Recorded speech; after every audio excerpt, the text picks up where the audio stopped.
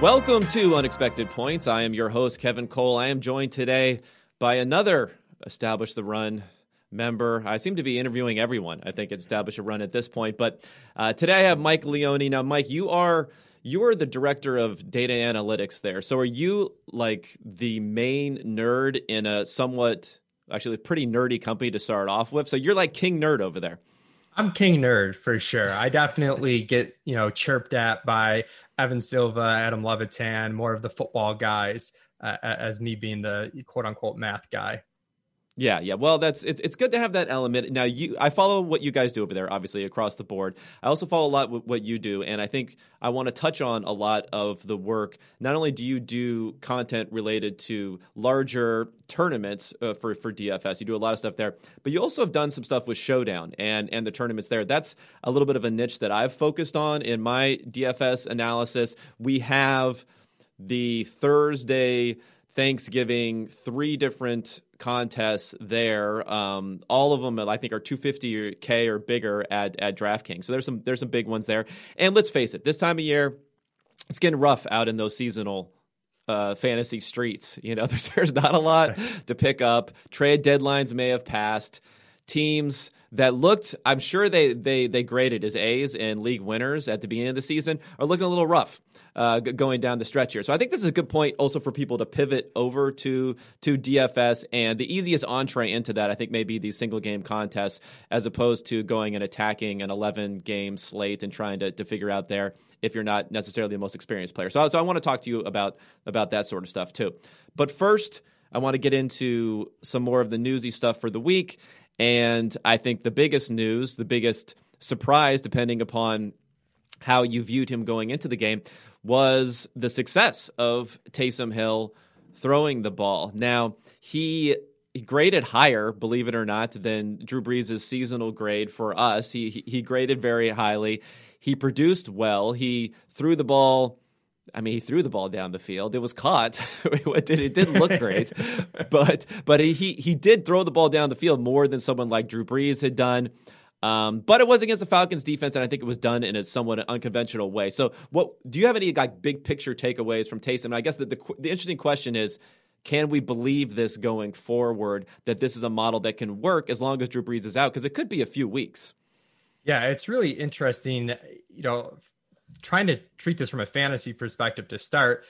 Going into that game, I was really worried about Michael Thomas. Then all of a sudden he gets 50% target share and catches 9 to 12 targets. And you'd be concerned there that Taysom Hill is not the Drew Brees mold, where Brees is basically feeding him slant after slant and really high completion percentage quarterback. So I do think there's some mold of success just because the skill players around him. I do think he has, at the end of the day, one of the sharper coaches in the NFL, even though he seems to maybe try to show that a little bit too much at times.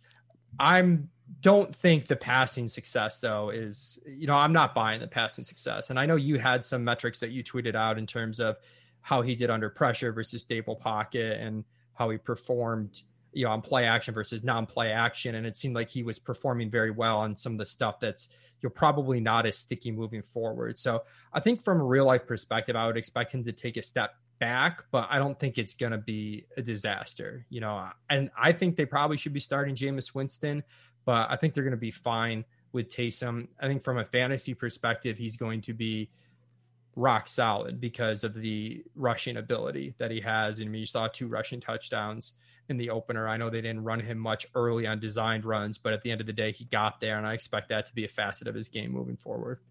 Yeah, that's okay. So that's the thing. The design runs were a big thing that let me just back up a second. So going into this game, a lot of fantasy Twitter seems to be in love with Jameis Winston, which is surprising because he's kind of been the same guy every year of his career. It's just like our opinion on him has changed and gone up or down depending upon the circumstances, the defense, and how well he has done. So I thought that they were going to start Taysom because even though Teddy Bridgewater played last year, I could see why if you have a team like the Saints, you say, we have a good defense, we have a good running game, let's grind out these games when Brees isn't here. I want to put Teddy Bridgewater in there. That kind of makes sense. Putting Jameis in there, that's just introducing chaos into the system. So I can see why they didn't go chaos and they went Taysom. Now, but I was really excited for Taysom because I thought, okay, they are on these neutral downs, whether it's 1st and 10, whether it's 2nd and fewer than 5, or 3rd and fewer than 5. They're just going to run the hell out of this guy. And that's like extremely efficient, extremely good way to do it. Now, in the first half of that game, 0 designed runs in the first half of the game against the Falcons. And that just threw me for a loop. I mean, I think it was even on the first drive. It was 3rd and 1 or 3rd and 2. He dropped back to pass. He stood around for about 10 seconds and then got sacked. And I'm like, what are these guys doing? Like, what is the game plan here? Now, luckily, the Falcons couldn't do anything but get field goals in that first half. But that's my concern. Is Peyton going to continue to say, I think this guy can pass. I think this guy can do things, not Drew Brees type of passing, because he's holding the ball longer. They're using more play action. They're going down the field a little bit more. But is he going to continue to troll us and say, I'm going to make this guy into a quarterback? Or could he come out against Denver and say, you know what, I'm going to run him in a way that, in my opinion, is how he should be used? And I know yards per carry isn't a great stat, but Alvin Kamara 3.5 yards per carry that game. Latavius Murray 4.1. That's definitely surprising, because you would expect with the Russian quarterback the efficiency of the running backs to go up. So I really wouldn't be surprised if they started moving towards Taysom as a runner a little bit more.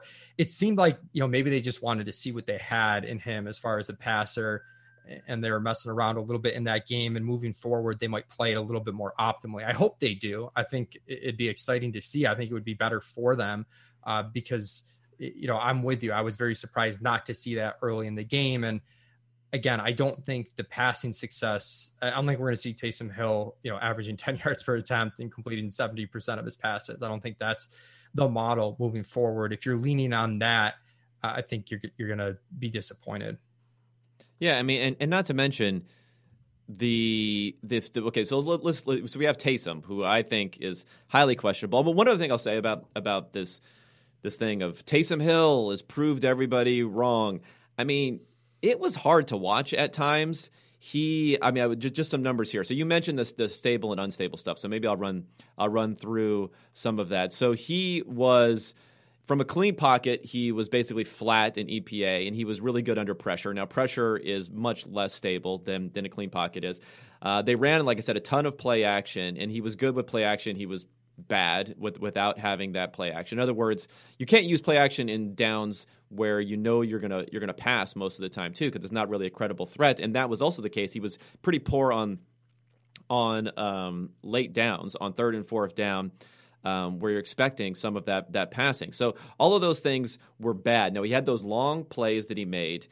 He held the ball a very long time, and I think that's going to be a problem. He had about 3 seconds in the pocket, whereas Drew Brees averaged about 2.3 seconds in the pocket. And it may not seem like a big difference, but that number for Taysom Hill would be the highest number. Is higher than anyone's seasonal average, other than Lamar Jackson. He's right there with Lamar Jackson. So this is not the Saints offense. And then again, for the fantasy implications for other guys, Alvin Kamara, what do we do with him now? Because he was just feasting in PPR formats based upon getting a 20% target share with Brees, getting them the ball early and often, everything else here. You mentioned the rushing inefficiency or lack of efficiency there, which I think is troubling. But the more troubling thing, because that could revert, right? The more troubling thing for me, 4.5% target share, 0 targets for actually, well, like it's a 9% target share for Latavius Murray. So he was used a little bit, but still, if you combine those together, it's not getting anywhere close to the usage that Kamara was getting going forward. So do you think that was a one? Like, where do we settle on what the real Alvin Kamara playing with Taysom Hill is? It's obviously not the Drew Brees guy getting 20% target share, but it may not be the 4% target share guy either. What are you thinking about him going forward? I tend to underreact to these things sometimes, and at times it can be a flaw in my game, approaching it from a fantasy perspective. But when it's so extreme, you have to be a little bit worried. I mean, a 1 target game for Kamara, by far his lowest of the season. I think his previous low was 4 on the season. So a 1 target game definitely sticks out. And Ben Gratchy does a great job in his weekly dive into player volume and whatnot called Stealing Signals. He wrote the routes run for Kamara were down too. So it wasn't just the targets, the routes run. So I'm concerned, but not panicking moving forward. I want to see another week first.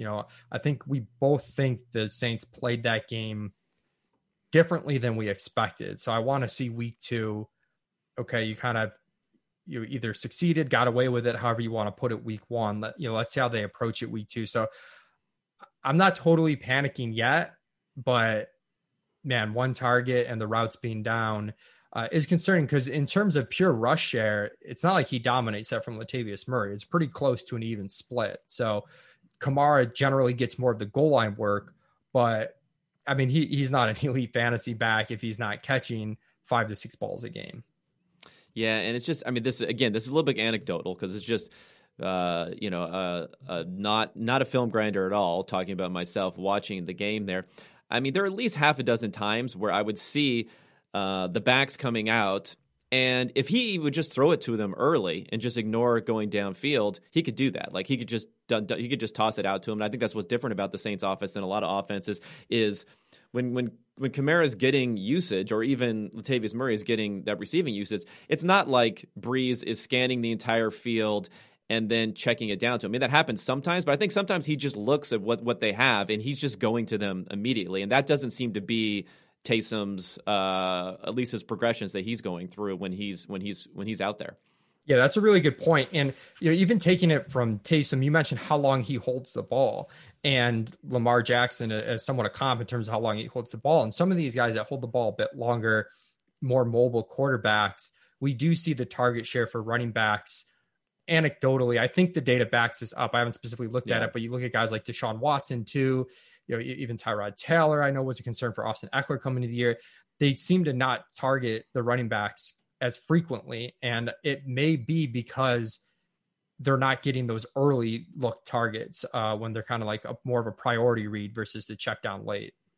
Yeah, I think the scramble becomes a substitute for a dump off, and then even more concerning is, as the defense starts to settle in, I think there's just less opportunity to get it to them. And another thing that I noticed is, again, this is like I'm trying to come up with film takes here, so it could be dangerous, is that on third down, defenses don't want to play man coverage against Taysom Hill, because then you have to have a spy. He's gonna scramble, and Kamara was just better than almost anyone on some of those option routes where he would come out of the backfield, he'd have a linebacker matched up against him, and he would just toast them. So those opportunities may not be there. I don't think as much either for Taysom just to stand back and just to hit Kamara with those easy third down targets. Like I said, he was bad in third down. So it'll be interesting. Now, let's think about this from a DFS perspective a little bit here, because he's on the main slate. It looks like he has the 8th highest salary. I'm looking just at DraftKings here at $6,200.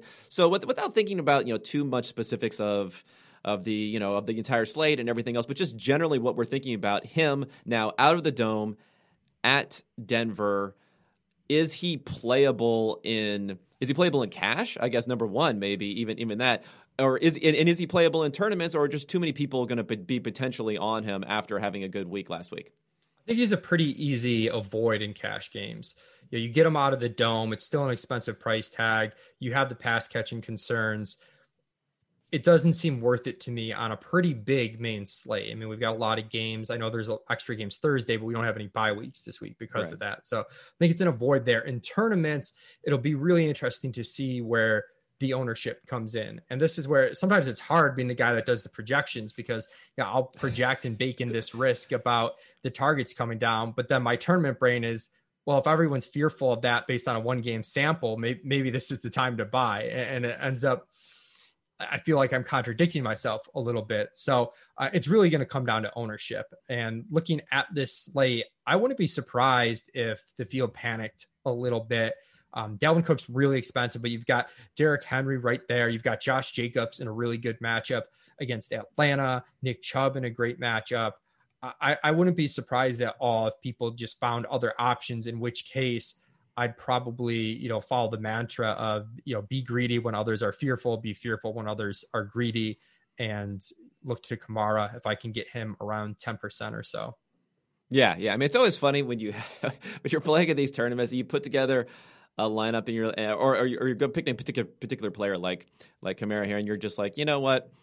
When he throws up a complete dud, you're like, yeah, that was probably going to happen, but it doesn't mean it was a bad. It's like, yeah, that was right. Yep, he didn't do anything. But I think that's not necessarily a bad play at the same time, right? Yeah. Yeah, and Michael Thomas last week's a good example of it, where yeah. you're not, no one's playing him without Drew Brees, and then he gets a 50% target share, hits the bonus, and he does exactly what we want to see out of Michael Thomas. A lot of catches, gets the 100-yard bonus, and no one's playing him. And you were probably correct in baking in a lot of risk in your projections. You know, like we did at ETR, we definitely had Michael Thomas a lot lower than we would have with Brees at the helm. But if everyone's off of it, you kind of just want to use the uncertainty to your advantage. Yeah, no, that makes sense. One last thing I want to mention about Taysom too, I think, which is being maybe downplayed a little bit, is, you know, even with all the numbers, which I think cast doubt on his ability to continue this going forward, I also think that a lot of people are just looking at this one game and they're not really weighing enough what our prior was for Taysom Hill and his ability to pass, and that's pretty low. I mean, he didn't do it a lot in the NFL, but even going back to college, he was just a poor passer. He rarely was able to put up numbers like that. So I still think we have to weigh that expectation of him not being a real NFL passer against the numbers that we saw on Sunday. All right, so the next guy I want to talk about, and he's a guy that I flipped around a lot on this season, and that's Kyler Murray, because going into the season, I think I mentioned this when I was talking to Evan last week, is that I was down on him because I didn't see him as being that great of a passer. And that was kind of right, because he kind of hasn't been that great of a passer, but his rushing is insane this year. He's having one of the most efficient seasons ever, is running the ball, not only design runs, but then scrambles. And my question is, when I saw this shoulder injury halfway through the Seahawks game, I was wondering, how is that offense going to operate? Because I think a lot of it has been Kyler. Yeah, I mean, things are designed well. The runs may be designed well for Kyler, but a lot of it is Kyler just making things happen, and he's driving that offense with the occasional deep pass in there, but there hasn't been a lot of consistency moving the ball. So for Kyler, he's the number one quarterback in fantasy, I assume, right, this year so far? Or is Allen I'm pretty close? sure. I know projection wise, I was kind of like you going into the year. I was a little bit skeptical that the volume would be there to offset the fact that he hasn't been very efficient passing the ball, even if you assumed a modest increase there. But his rushing equity this year has been so absurd that, you know, we have him even ranked ahead of Mahomes, which, I mean, you can maybe make a floor argument for Mahomes, but as far as a mean expectation, it's Kyler number one. Yeah. So and then he's priced. He's priced at 8,200 at the Patriots versus Mahomes is next at Tampa, which I don't know if that's a hard matchup or not. We can't figure that out anymore. So what are your thoughts on Kyler? Because I'm still concerned about the shoulder injury. He's very good at running and not getting touched. I think he doesn't take a lot of hits, so you could convince yourself in that way. But is he going to want to run? Because we did see the first half of his rookie season. I don't know if it was getting used to the NFL, if it was conservatism because the players are a lot faster on defense, or if it was just learning along the way. He wasn't running much that first half of his NFL season. So I'm wondering if this shoulder injury is a problem. Would you be concerned about that from a perspective of just playing him this week? Yeah, again, I have a tendency to underreact to this stuff a little bit. It's kind of hardwired into me, I guess, after starting in baseball and the sample sizes in baseball are so small. That's kind of how I broke into fantasy. But we do want to see the rush attempts. He only ran the ball 5 times against Seattle in the game where he hurt his shoulder. That was tied for his lowest on the year. Ultimately, I don't think I'm that concerned, but I think it's pretty easy, especially at quarterback in DFS, to just not play him. I mean, we're loaded with options on this main slate, and he's the most expensive one. You mentioned Mahomes is right there with him, but you get Josh Allen and Herbert going against one another, Brady and Mahomes. And I think that game is interesting because both these teams are top 5 in pass rate over expectation in my model. So I think the pace and the attempts in that game are going to be there. And then I don't care as much about, whether it's a good or bad matchup, as you put it, as far as the strength of the defense. So, and then you've even got some options if you want to go a bit more value route. So even in tournaments, I'd say it's a pretty easy fade. I'm more likely to take a chance on a guy like Kamara at a position like running back, where you can really separate from the field and put a dent in the field by taking a guy that's low owned. Whereas if I get Kyler Murray at, 6% when he should be 12%, at a onesie position where the ownerships get spread out, it's not this massive leverage that I'm receiving because he's not under owned by that much. And even if he puts up 35, there's another quarterback on the slate that's probably going to be within striking distance of him. So I'm less likely to take the risk in a situation like Kyler, where I don't think the potential reward offsets the possibility that the shoulder injury is an issue. And that's coming from someone who's, not even that concerned about it. But it just seems unnecessary risk to take on. Yeah, I mean, maybe that's part of the discussion, because I don't have my ear as close to the DFS streets as you do to know whether or not anyone is talking about this other than me, his shoulder thing. So maybe nobody cares. And if you're so, then you're really not getting any equity with it. Yeah, I think people care a little bit, but ultimately, I mean, if you look at his ceiling, and if projection systems too aren't taken into account, a lot of the market's driven by what like the average projections are across the market nowadays. A lot of people are subscribed to projections, whether it's ETR, PFF, or whatever. And it's hard to figure out how to bake that risk in projection wise. And I think as a result, you're not going to see a huge drop off in ownership. It's not like you're getting Kyler Murray at 1%. Yeah, it makes sense. I mean, I'll stake a claim on the Kyler Murray disappointment if nobody else is on there, and then I'll just ignore it and say I don't know what I'm talking about when it goes wrong. All right, so the last. Actually, wait, I got a couple guys I want to talk about. So this is like, I've actually done a round trip on Deshaun Watson probably within this week, where I was pretty positive on him because of the fact that he's been playing a lot better. He's not been taking sacks. He had a really tough schedule to start the season. He wasn't running the ball much. I think he only has 10 design runs this entire season. And then he had this really great stretch where they played the Jaguars twice. They played the Titans. They play the Patriots, who another defense I can't figure out if they're awful or if they're good. They certainly were not pressuring him much. He was not sacked in that game. What's your fantasy take on Deshaun Watson going forward? Because from a quote unquote real football perspective, we're getting this discussion of whether or not he's the second best quarterback in football. They can't do anything running the ball, so they're relying on him a lot. I guess my concerns are twofold. Number one, he's had this really easy stretch of schedule. So is that part of it? Are we worried that when the games start to get a little bit more difficult? I mean, maybe that's not necessarily this week, but when the games start to get difficult, are we concerned about that? Number two, like I said, he's not running the ball. The design runs are basically nil this year. So is that of course is maybe a little bit of a fantasy concern. So how are you feeling about Deshaun Watson right now? I'm pretty optimistic on Watson. Coming into the year, he was someone that was very difficult for me to project because, we tried to do sort of this combination of the quarterback's efficiency is based on their talent level, but also the talent level of the receivers. And that has a big impact in it. And I felt like efficiency wise, we were overly optimistic on Watson because you have these guys like Will Fuller, Brandon Cooks, who on a per target basis are pretty efficient.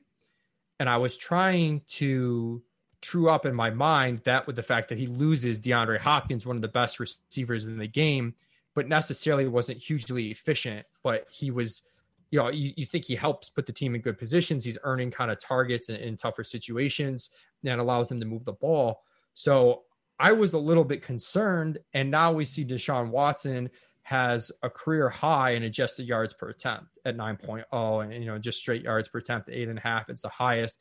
So I've been somewhat amazed he's been able to do that on a team that hasn't been very good. And then what gives me even more optimism from a fantasy perspective, the team's pass rate over expectation, the first 4 weeks with Bill O'Brien, they came in under expectation 2 out of the 4 games. Since O'Brien's been gone, they've been one of the most pass happy teams in the league.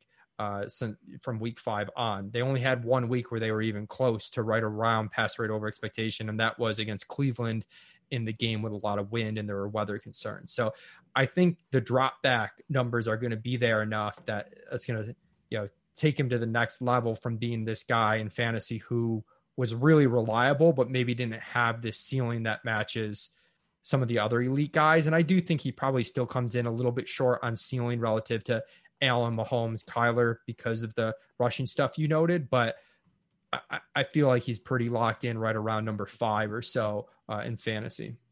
Yeah, I mean, they are, according to the EPA metrics that I compile, whether it's success rate, running the ball on design runs, or it's a success rate defined as positive EPA, or EPA per play on design runs, dead last in both categories. So it seems like rational coaching may be coming into play there, which we like to see.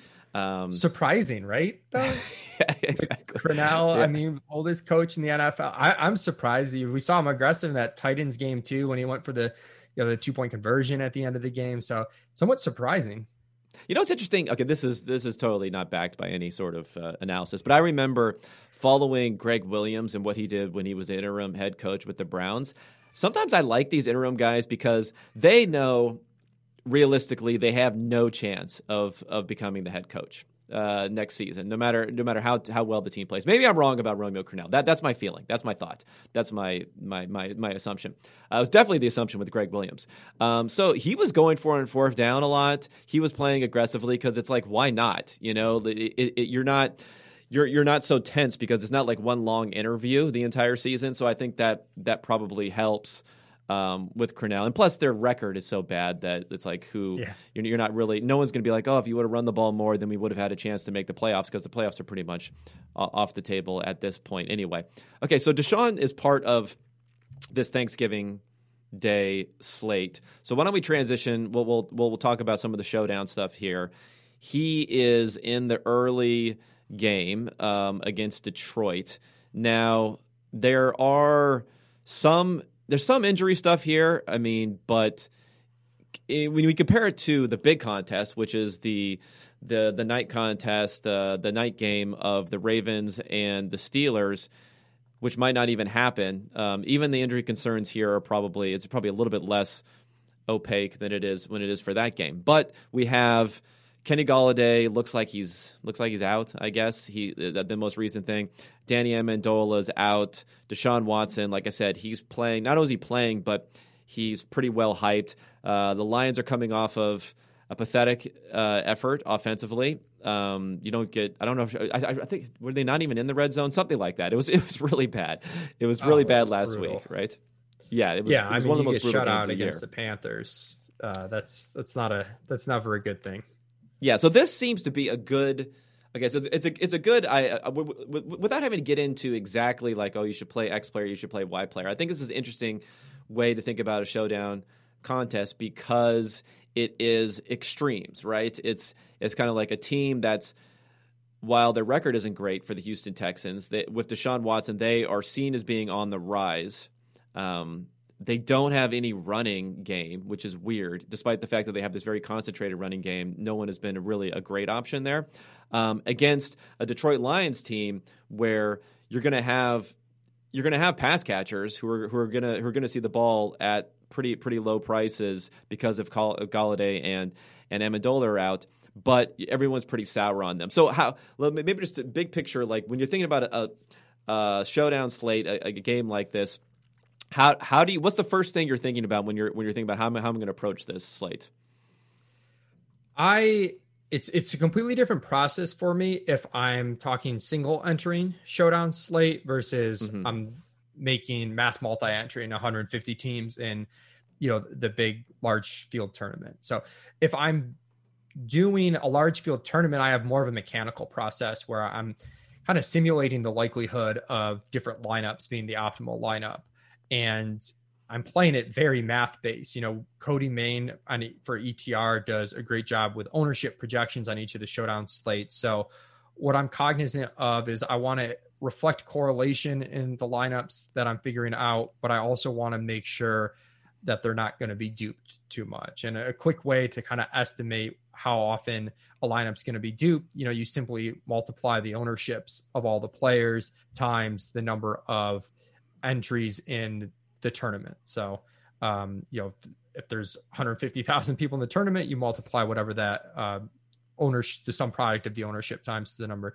And then I try to not have very many duplicated lineups. Like, I'm very aware of that. I think the field's getting sharper and a bit more efficient in these large field showdown slates, where some of the edges you might have had in the past by being really smart with your correlation or being smart with your roster construction, as far as, last year I played a lot of onslaught. So 5 players from one team and 1 player from another team. And I felt like that was really underrepresented by the field. And it doesn't seem like it's as much the case this year.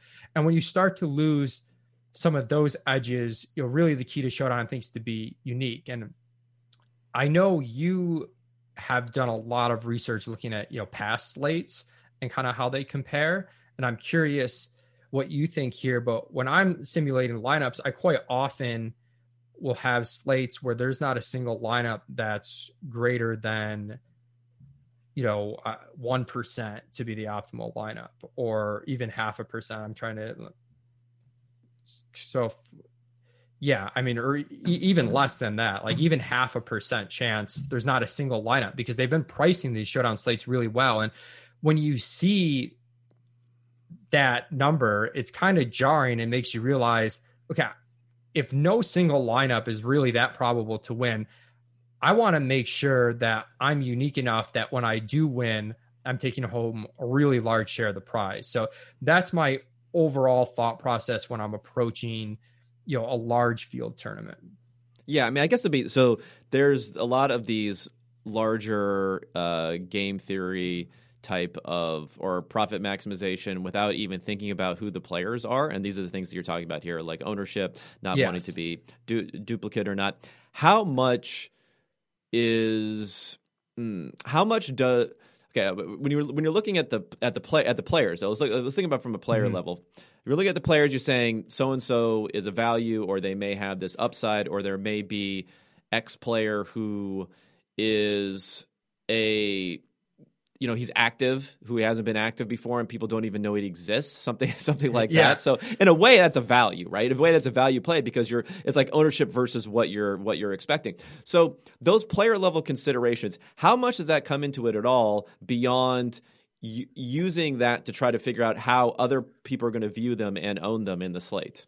Yeah. Okay. So thinking it more from a player perspective, one, I want to get a good idea of how tightly priced or not tightly priced the slate is, and some of this comes into play with injury stuff. You look at this Houston Detroit slate, you've got Will Fuller at $11,200, Deshaun Watson $13,200. Those are pretty high prices for a player. So this is probably, even with the injury stuff, going to be a decently tightly priced slate. And when you get those tighter priced slates, I am more cognizant of who are these guys that are just going to see the field, right? That might be $200, right, because they can sometimes get into the optimal lineup with a catch or a couple of catches. They don't need to hit this massive upside.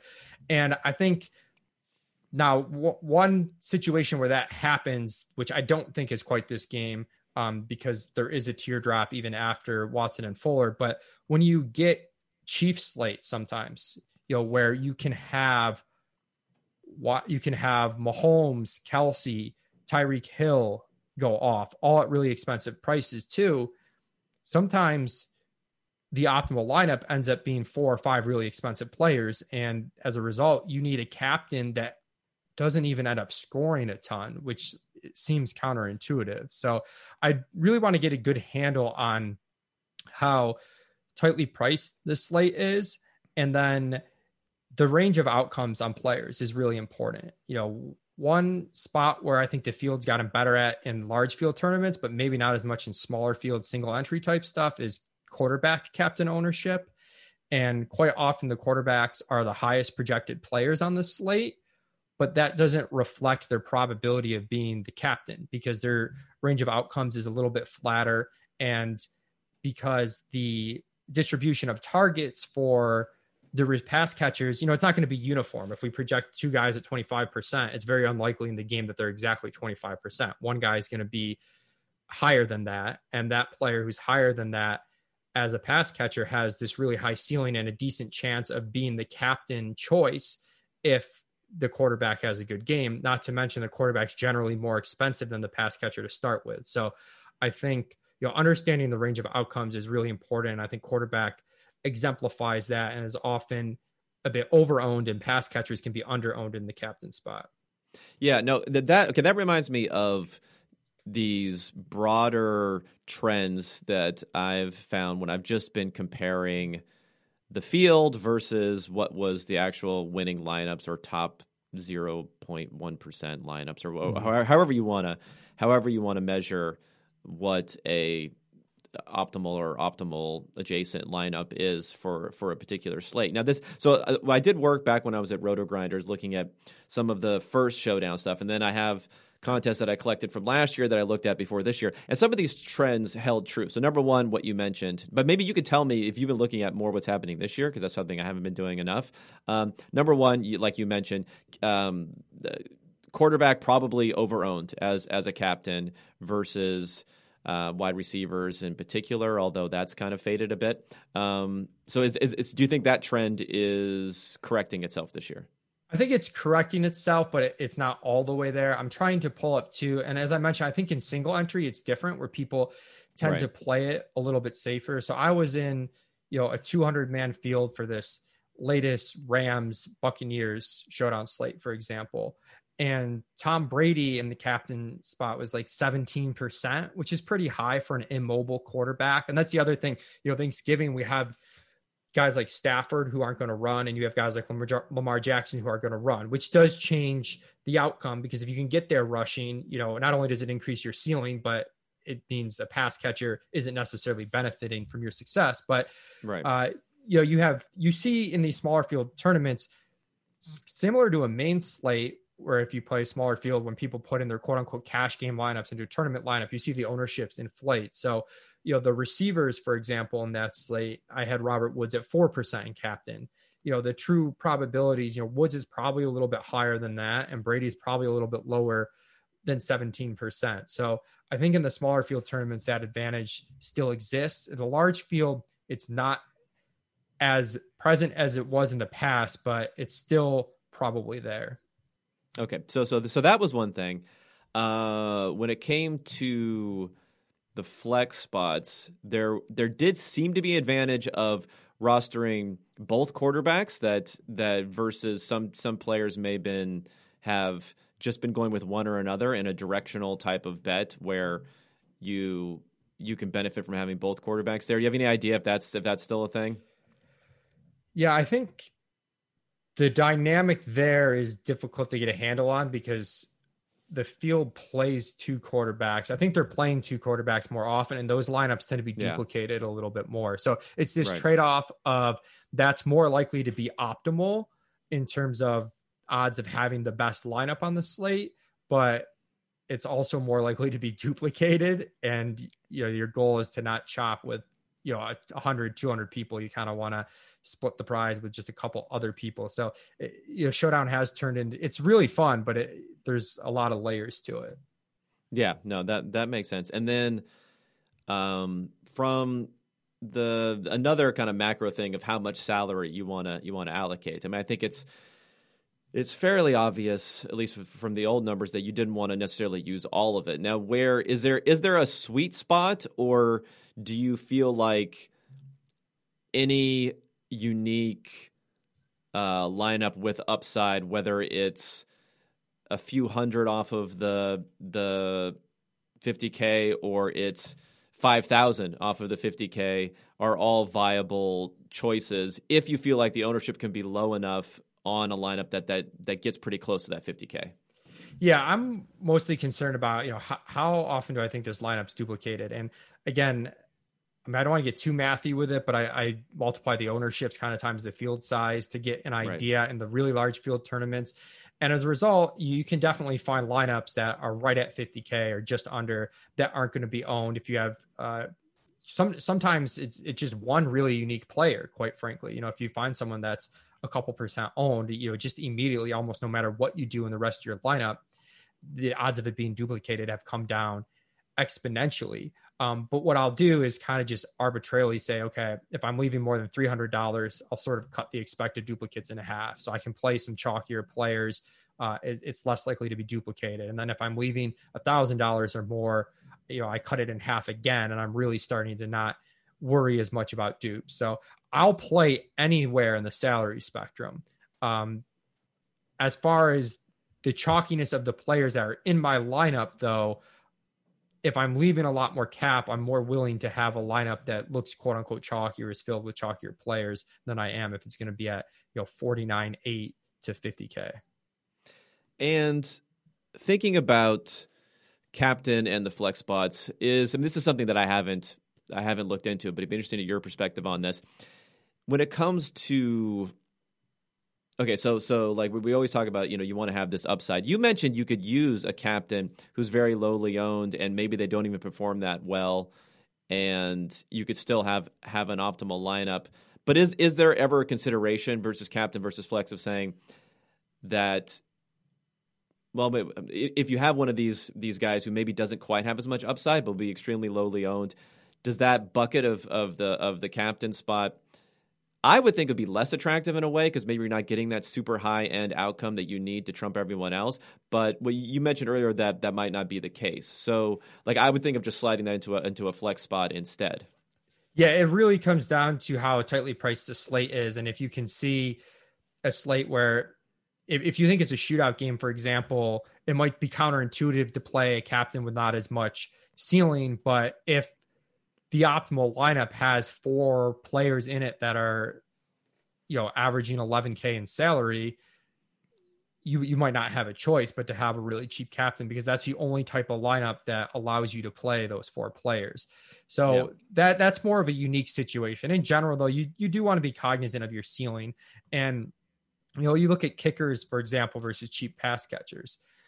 Like I'd much rather have a more volatile, cheaper pass catcher in my captain if I am doing a cheap captain than a kicker, because the kind of the tail end outcomes, the kicker's ceilings generally aren't that high. They're more of a flatter distribution, whereas a pass catcher, even if a guy's not seen a lot of targets, I mean, one play, you break one long touchdown and you can kind of get there in a pretty meaningful way. And kickers, we rarely see in captain. And I think that's because of their distribution. So you want to absolutely factor in the ceiling of the players. And my note about taking a low owned cheap captain is more in regards to a unique, really tightly priced slate. But as you get into the slates that aren't priced as tight, I quite often like to find I in my single entry stuff, I'm quite often playing pass catchers there, which we kind of already noted, especially.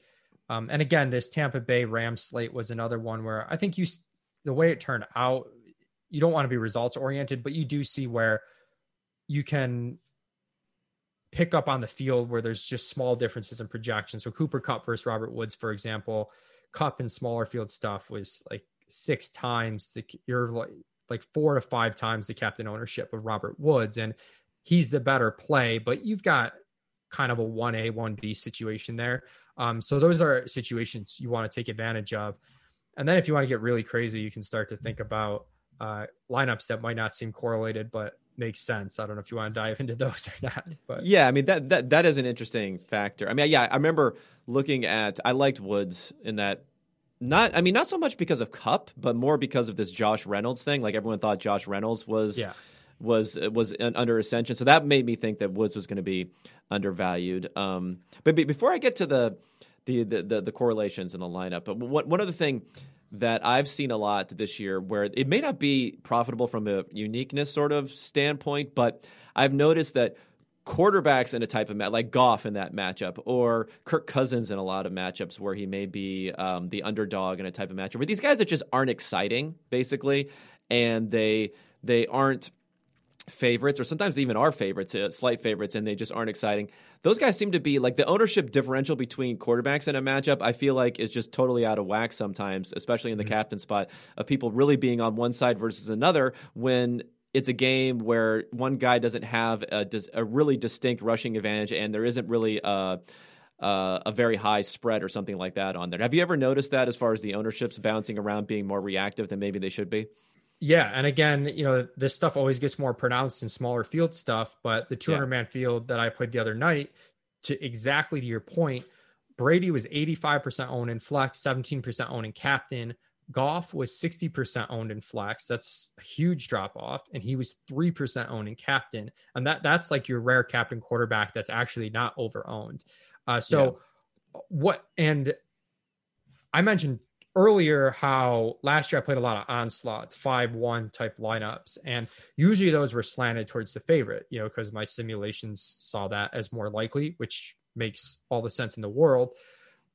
But the field has really adjusted to that, and they're playing the heavy, the favorite, the team with the higher team total. They're playing that team 5-1. But sometimes it's a 4-point spread. It's not this massive spread. It's not like the other team can't win the game or win the game convincingly. And it's the exact same argument as your quarterback of playing the quarterback that maybe projects a little bit less. We don't see that many 5-1 type constructions with the underdog team. Those are some of the teams we've seen that have had the most leverage this year, where it's definitely riskier, but those lineups also usually correlate a little bit more. So it's a little bit easier to figure out who you should play in those lineups. As a result, if in my simulation approach, those lineups end up popping as repeating more often than kind of like 3-3s or 4-2s, just because the combinations are a little bit clearer. So I think that does make sense of playing, the quote unquote inferior quarterback a little bit, and even extending that to playing the inferior stack or onslaught a little bit more than the field is going to.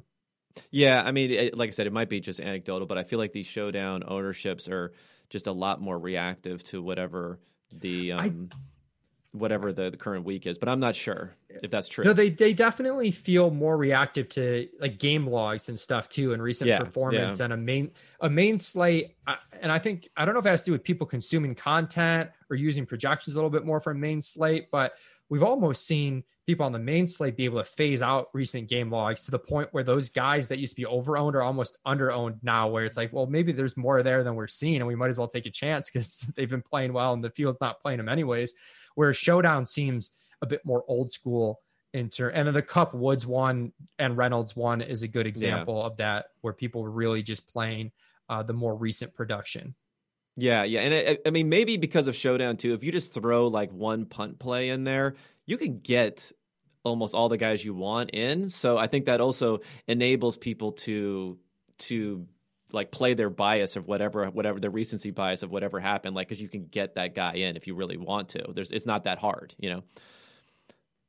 Okay, so let's talk a little bit bigger level, because you mentioned the correlations. I think that's interesting as far as the construction part of it is concerned. So when you're thinking about constructing a one particular lineup, how much of it is I have a theme for how I think this game is going to go versus, and then I'm going to build a lineup around that theme and around how the traditional correlations would be, versus I'm expecting this, like, what is a possible unusual outcome that can happen, and let me build based upon that, just to specifically think about that uniqueness. Yeah, it's a tough balance for sure. One, I think it's really important for people to wrap their heads around this being a completely different game than a main slate in terms of what you need in correlation and ceiling from players. Because the main slate, you're looking to get in a big tournament, 90th percentile ceiling outcomes from multiple players in your lineup to be able to compete and win.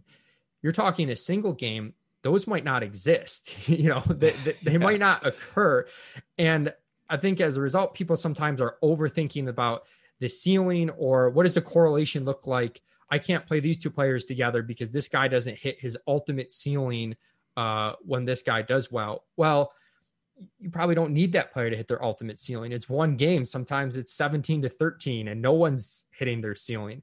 So I think that's really important, especially if you get values that are strong, but maybe not correlated. Guys can hit their 30th percentile outcomes and be in the optimal lineup on a showdown slate. That doesn't happen on a main slate. So I think for starters, it's really important to wrap your head around that, because if you don't, you start to get a little too picky with your lineups. You do want to tell a story. You do want to think through the correlation, but you have to understand the incredible variance of a single game. And respect that to an extent, which you kind of can get you into non-traditional correlations.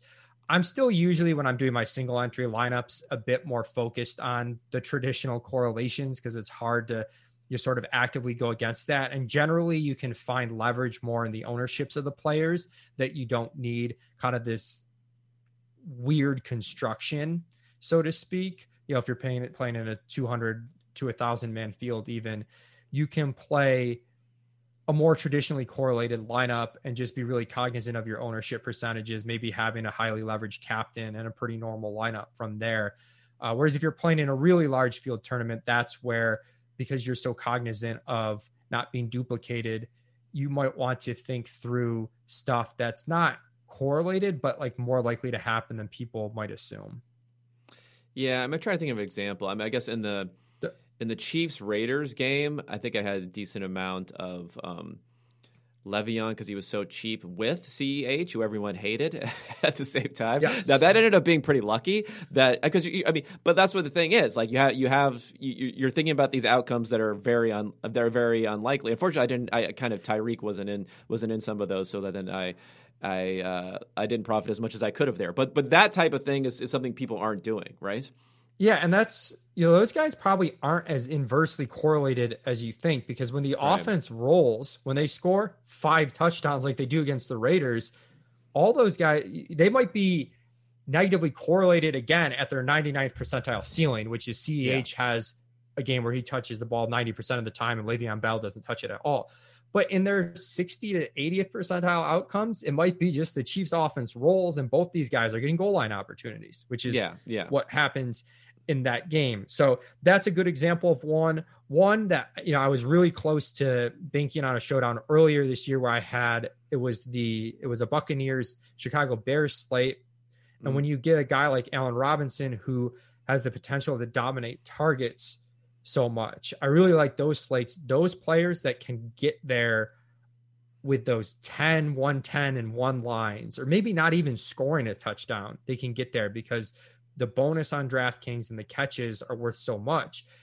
They can really trip up the correlation. So I almost had a pretty unique winner where I had an Allen Robinson captain and I had Brady stacks in the flex and I didn't have Foles in my lineup. Now, generally you really want your quarterback with the receiver if you have a receiver in the captain lineup.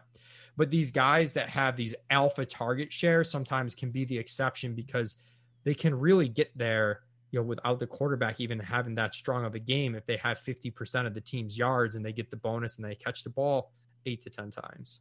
Yeah, I mean, it's just like it's just a signal of an inefficient offense, right? So it's an offense that's not going to necessarily score touchdowns. Like if you're a receiver and you have 16 targets for 12 catches and 105 yards, like your offense probably didn't do that well. That probably was not a good game for your offense, but it's an excellent fantasy game. So I could see that being, so would that generally be the type of guy, if you're not gonna stack the quarterback and the receiver, are you looking for these like Braxton Berrios types or something like that in that sort of role? Or do those guys even have too low of a ceiling to think about because they might not get that 100? I mean, he's probably cheap enough that but like if you're playing a Jets slate, you're probably not too worried about or maybe like Jameson Crowder. Maybe Jameson Crowder. I'm thinking about it, like he's not playable without Jameson Crowder's a good example. If we look at the Detroit Houston slate for Thanksgiving and bring it back to that, a guy like Will Fuller, you're probably not going to do that with, right? He's getting there on touchdowns. He's getting there on efficiency. Seattle slates, you generally want Russ with Metcalf or Lockett because they're getting there on efficiency most of the time. But let's say Amendola plays in this game. He's still, I think he's might have returned to practice, but let's say Danny Amendola plays in this game. Yeah.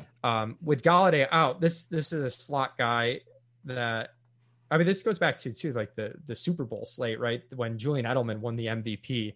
I actually had MVP bets on Edelman, which I felt good about because I was told there's no way Brady doesn't win the MVP, but you get maybe these low scoring games, these inefficient games, as you said, and these slot guys that can just rack up catches. So, Amendola might be an example of a guy you could play without Stafford. You probably wouldn't captain Amendola on this slate. So, but you could flex him without Stafford very easily and play like a Houston stack around that where, Houston's efficient, they're successful on offense. And then Detroit, their guys get there because they're in a negative game script and they're inefficient, but guys are going to rack up catches in that type of game script. So Amendola is like a good example of that on this slate. And does that apply to running backs, like third down backs? Yeah, absolutely. I can see that same game script situation, right? Where a team's getting crushed and then they're just like trying to come back and just dumping it off all the time. So it's super rare, but sometimes too, the 5-1 onslaught I've mentioned, you can have a 5-1 onslaught where the 1 is actually the captain. And essentially what it is though, is the team with 5 has spread out scoring. They dominate the game. Everyone does pretty well, but it's not concentrated in a single player. And then you get a back like a Kamara or a Saquon who can rack up these target shares and maybe run one in, and the quarterback's not getting there. So you get the rushing touchdown equity, but you also get the 6 to 8 catches for 50 yards type of thing. So definitely the guys who can catch a ball in the backfield are important.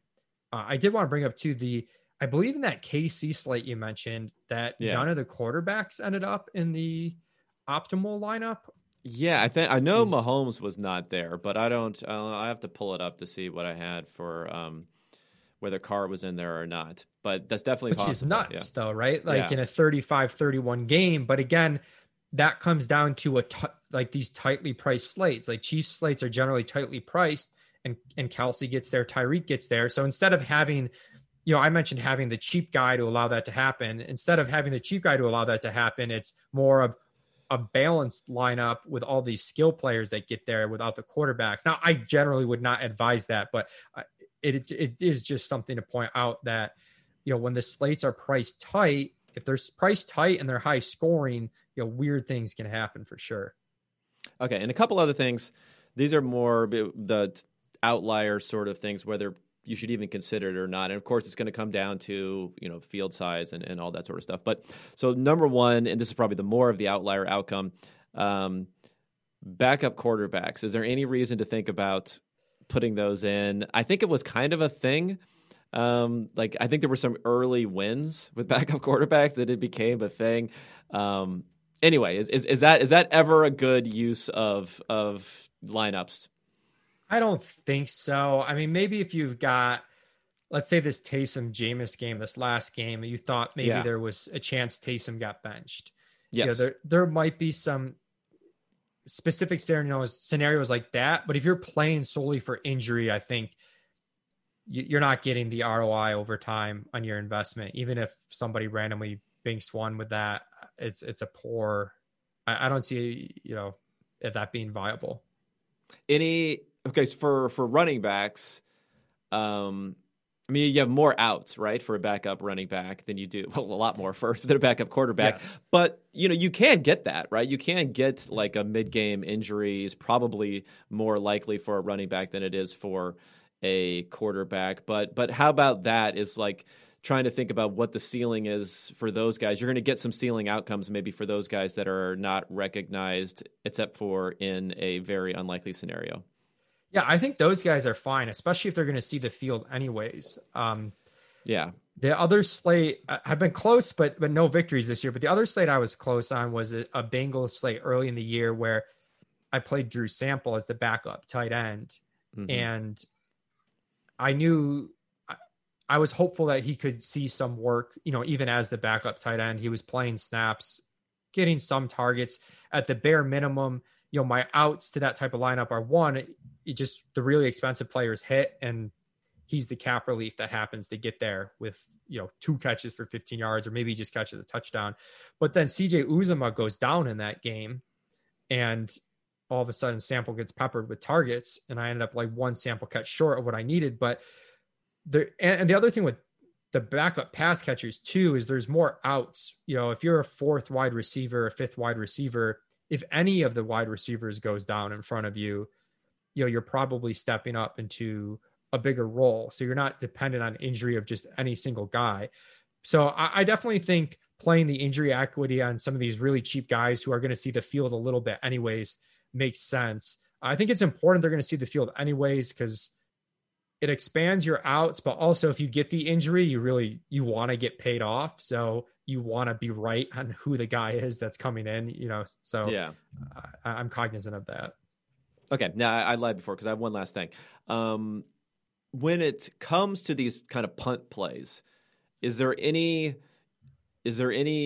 like thematic thing that you either have recognized in advance that you want out of these guys? Like you mentioned, like a tight end where that's someone where a high proportion of their scoring is going to come from touchdowns probably. So you're more likely to maybe get that one touchdown to put you in, something like that. Is there a thematic thing that you've either thought of, that you think about in advance, or that just anecdotally now that you think about who you play, oh yeah, I kind of tend to go for this sort of backup versus that sort of backup?